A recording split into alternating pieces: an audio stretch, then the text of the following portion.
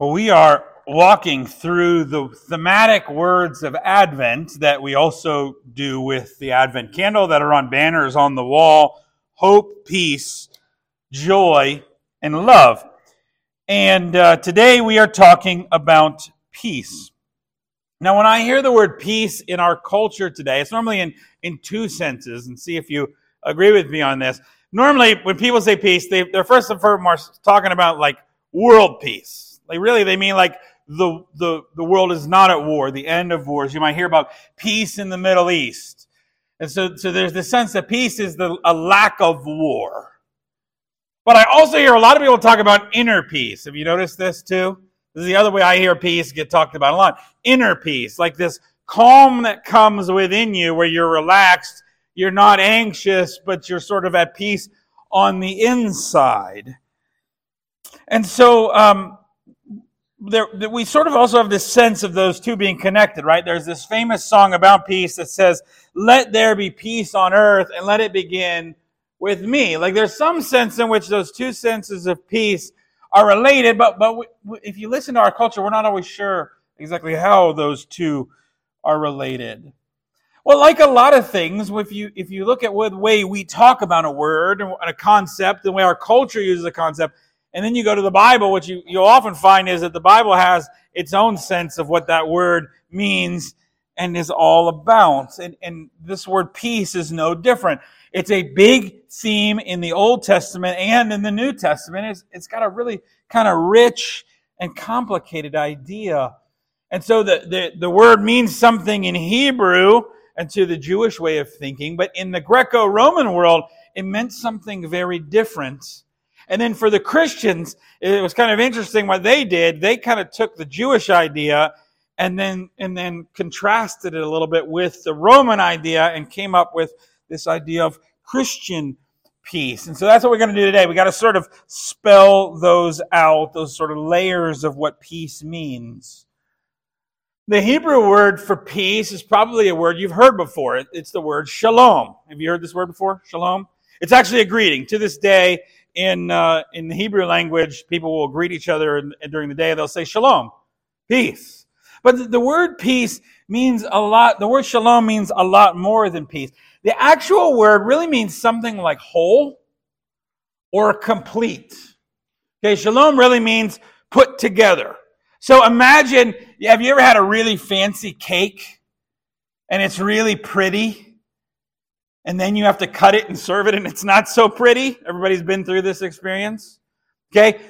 The shalom means the cake is all together. There's nothing wrong with it. All the pieces are there. It's not cut at all. It's like a whole cake. That's really what the word shalom means. It means whole, complete. And so it can mean something like wellness, wholeness. It can mean blessed. It can be a word for prosperity. Shalom is when you in your life and also in your community have wholeness. Everything's where it should be. The cake is not cut and pieces aren't missing. So of course, shalom means no war. How can you be complete if you have war with somebody else? Of course, shalom has a sense of sort of inner calm and peace. If you're not whole and put together, then of course you're going to be restless.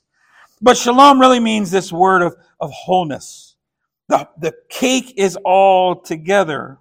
It's often linked with the idea of truth and righteousness. So you can't have peace if you're not speaking truth. You can't have peace, can't have shalom. The pie can't be put together if some people don't get any pie. Okay, if we see some people as excluded from the pie, from the cake, then it's not real shalom either. It's the wellness of the community and the individual. So shalom is the blessing of a person, but it's also you're a part of a community. We're such an individualistic society, but Jewish thinking wasn't like that. You're part of the team. You're part of the community. And so shalom only worked when every person was a part of what was happening. Shalom was there in the Garden of Eden with Adam and Eve. It was what they had what they needed. They were complete. In fact, Adam and Eve were so complete that they could be naked and not be ashamed. Like they're not worried about what anybody else thinks because they've got everything they need. But part of the fall is, a breaking of shalom. I'm not complete. Why am I not complete? I have separation from God. So immediately there's a breakdown in the community. There's a breakdown between Adam and Eve. In the next generation, Cain kills Abel. Brothers sell Joseph into slavery. Israel becomes slave in Egypt. They come out of slavery, but they can't win the land. The kingdom gets divided. All through the Old Testament, there's this call for shalom, for peace, wellness. Put the cake together. But the cake doesn't ever seem to come together. How will this shalom be restored, particularly when the Romans are still ruling over them? The prophets look for a day when shalom will rule the day. Isaiah 2:4 says, He shall judge between nations and shall decide disputes for many peoples. They shall beat their swords into plowshares, their spears into pruning hooks. Nation shall not lift up sword against nation, neither shall they learn war anymore. So Isaiah is saying, when God does whatever God is going to do to really bring shalom, you won't need any weapons anymore.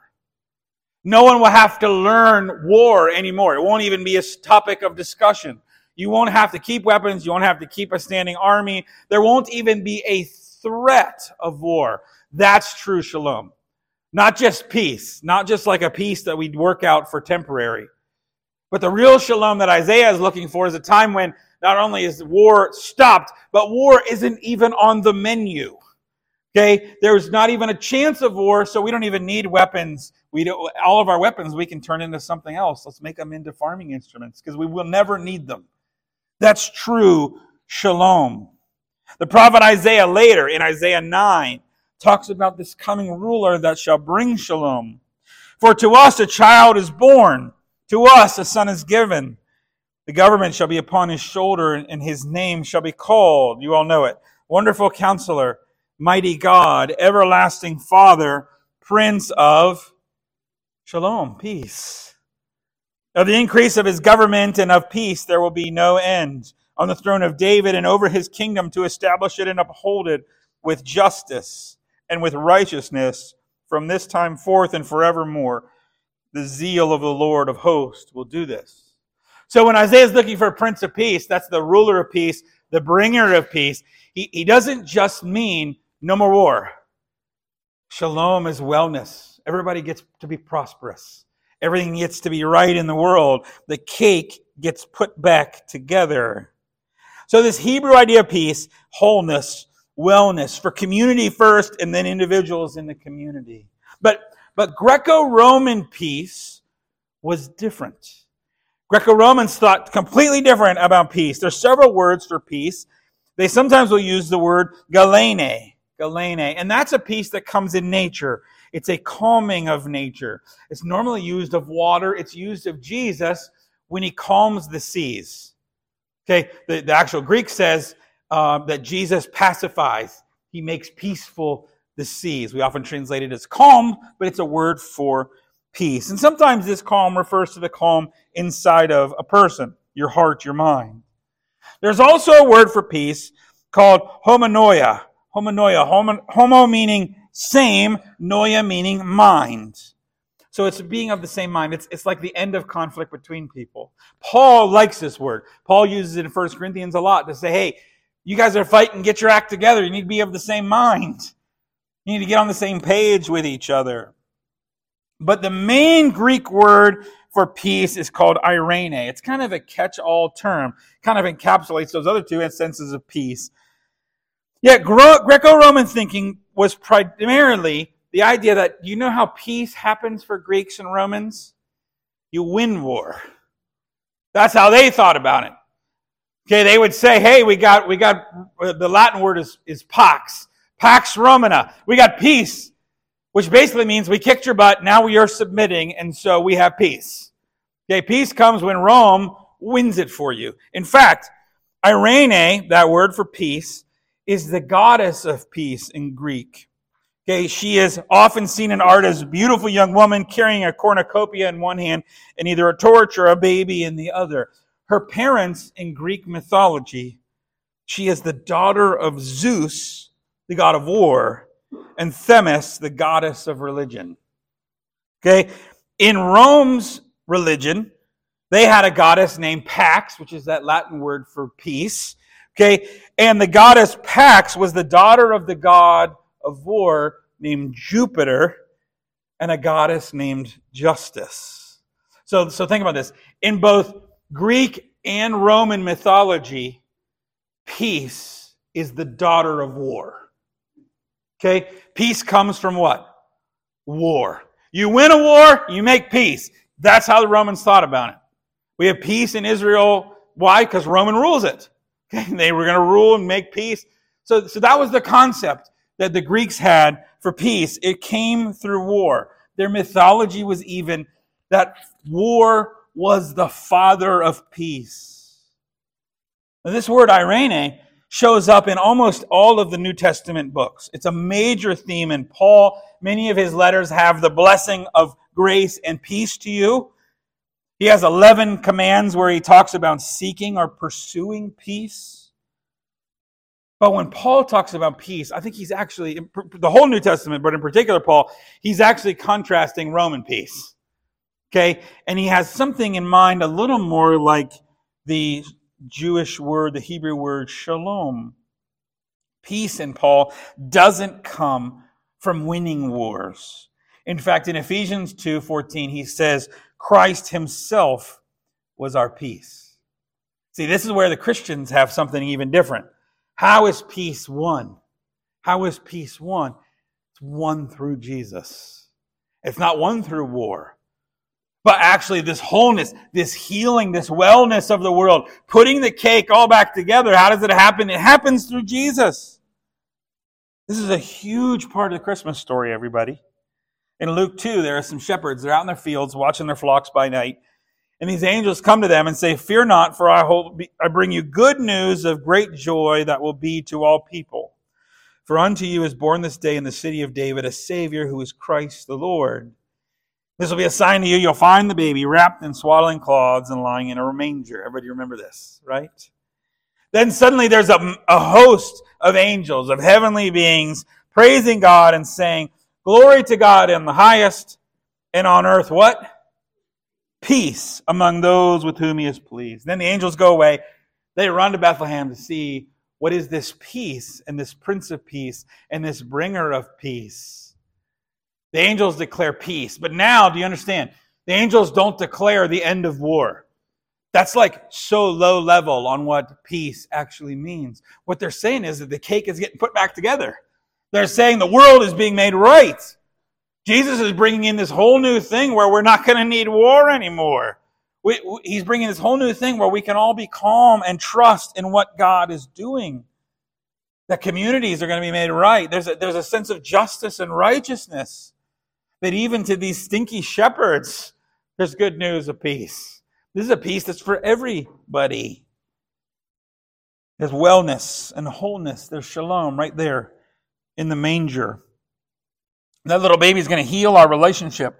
In fact, in that manger is fully God and fully human. Okay, this separation between God and humanity, not anymore, not in the manger. He's already healing that. And then when he goes to the cross, he wins it for all of us.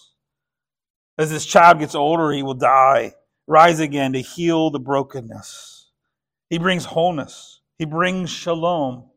And Paul is clear that shalom should lead to unity between people. This is the Prince of Peace. He's the bringer of shalom. And so there should be shalom. But let me ask you a question. When you look at the world, do you see a lot of shalom? Is the world the way it should be? Is your heart the way it should be? A lot of shalom, wellness, or do you feel like the cake's a little cut apart at this point? We're missing some pieces. It doesn't look like it's supposed to. Not a lot of shalom, not a lot of calm. Not a lot. We sing in our carol, all is calm, all is right. That's not how it feels right now. There's violence, there's war, there's oppression all over the place. And not just around the world, but in our backyards. The Old Testament calls us to pursue shalom. Jesus calls us what? Peacemakers. That actually Jesus has won this, and until he comes again, we are to be the ones bringing shalom. And that doesn't mean just ending wars. It means going out there and bringing wholeness. Or to pursue shalom in this world, and it starts in our lives. So let me as I address you peacemakers here, shalom makers in this world, let me just point out three things. Number one, we need to be clear about the kind of peace we're pursuing. It needs to be biblical peace. What's really the problem in this world is it's incomplete, it's in whole. It's not right. It needs to be brought together. That's the political problem, everybody. That's the neighborhood problem. That's the problem in our families. We need wholeness. We need completeness. We need wellness. The world needs put back together. Relationships mended. Souls put back together. Communities need glued. Families need healed. Nations need reconciled. Peacemakers don't just stop at ending war or calming things down for a moment.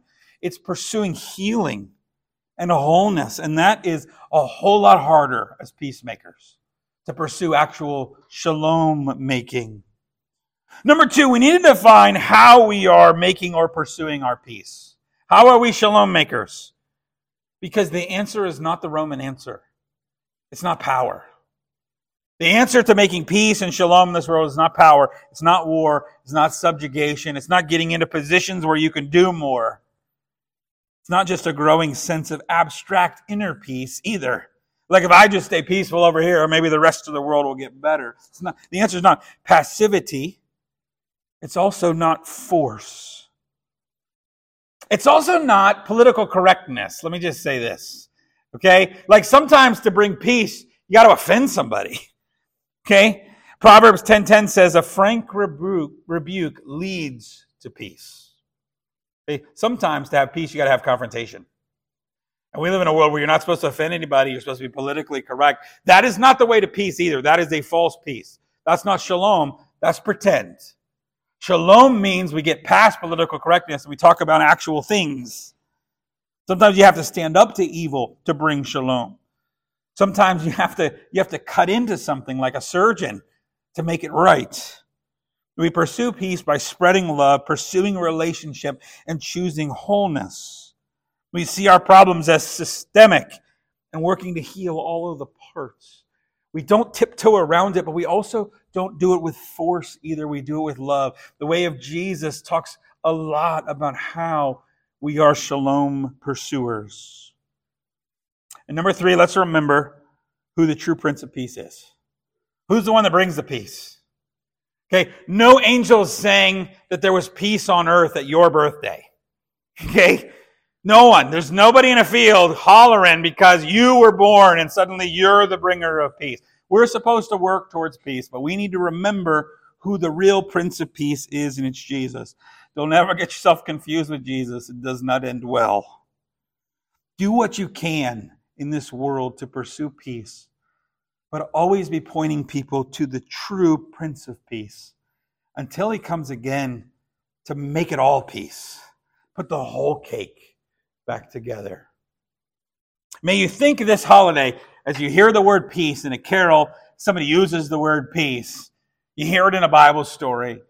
May you never hear peace the same way again. May you insert this shalom and think about wholeness and things being right. In the name of the Father, the Son, and the Holy Spirit. Amen.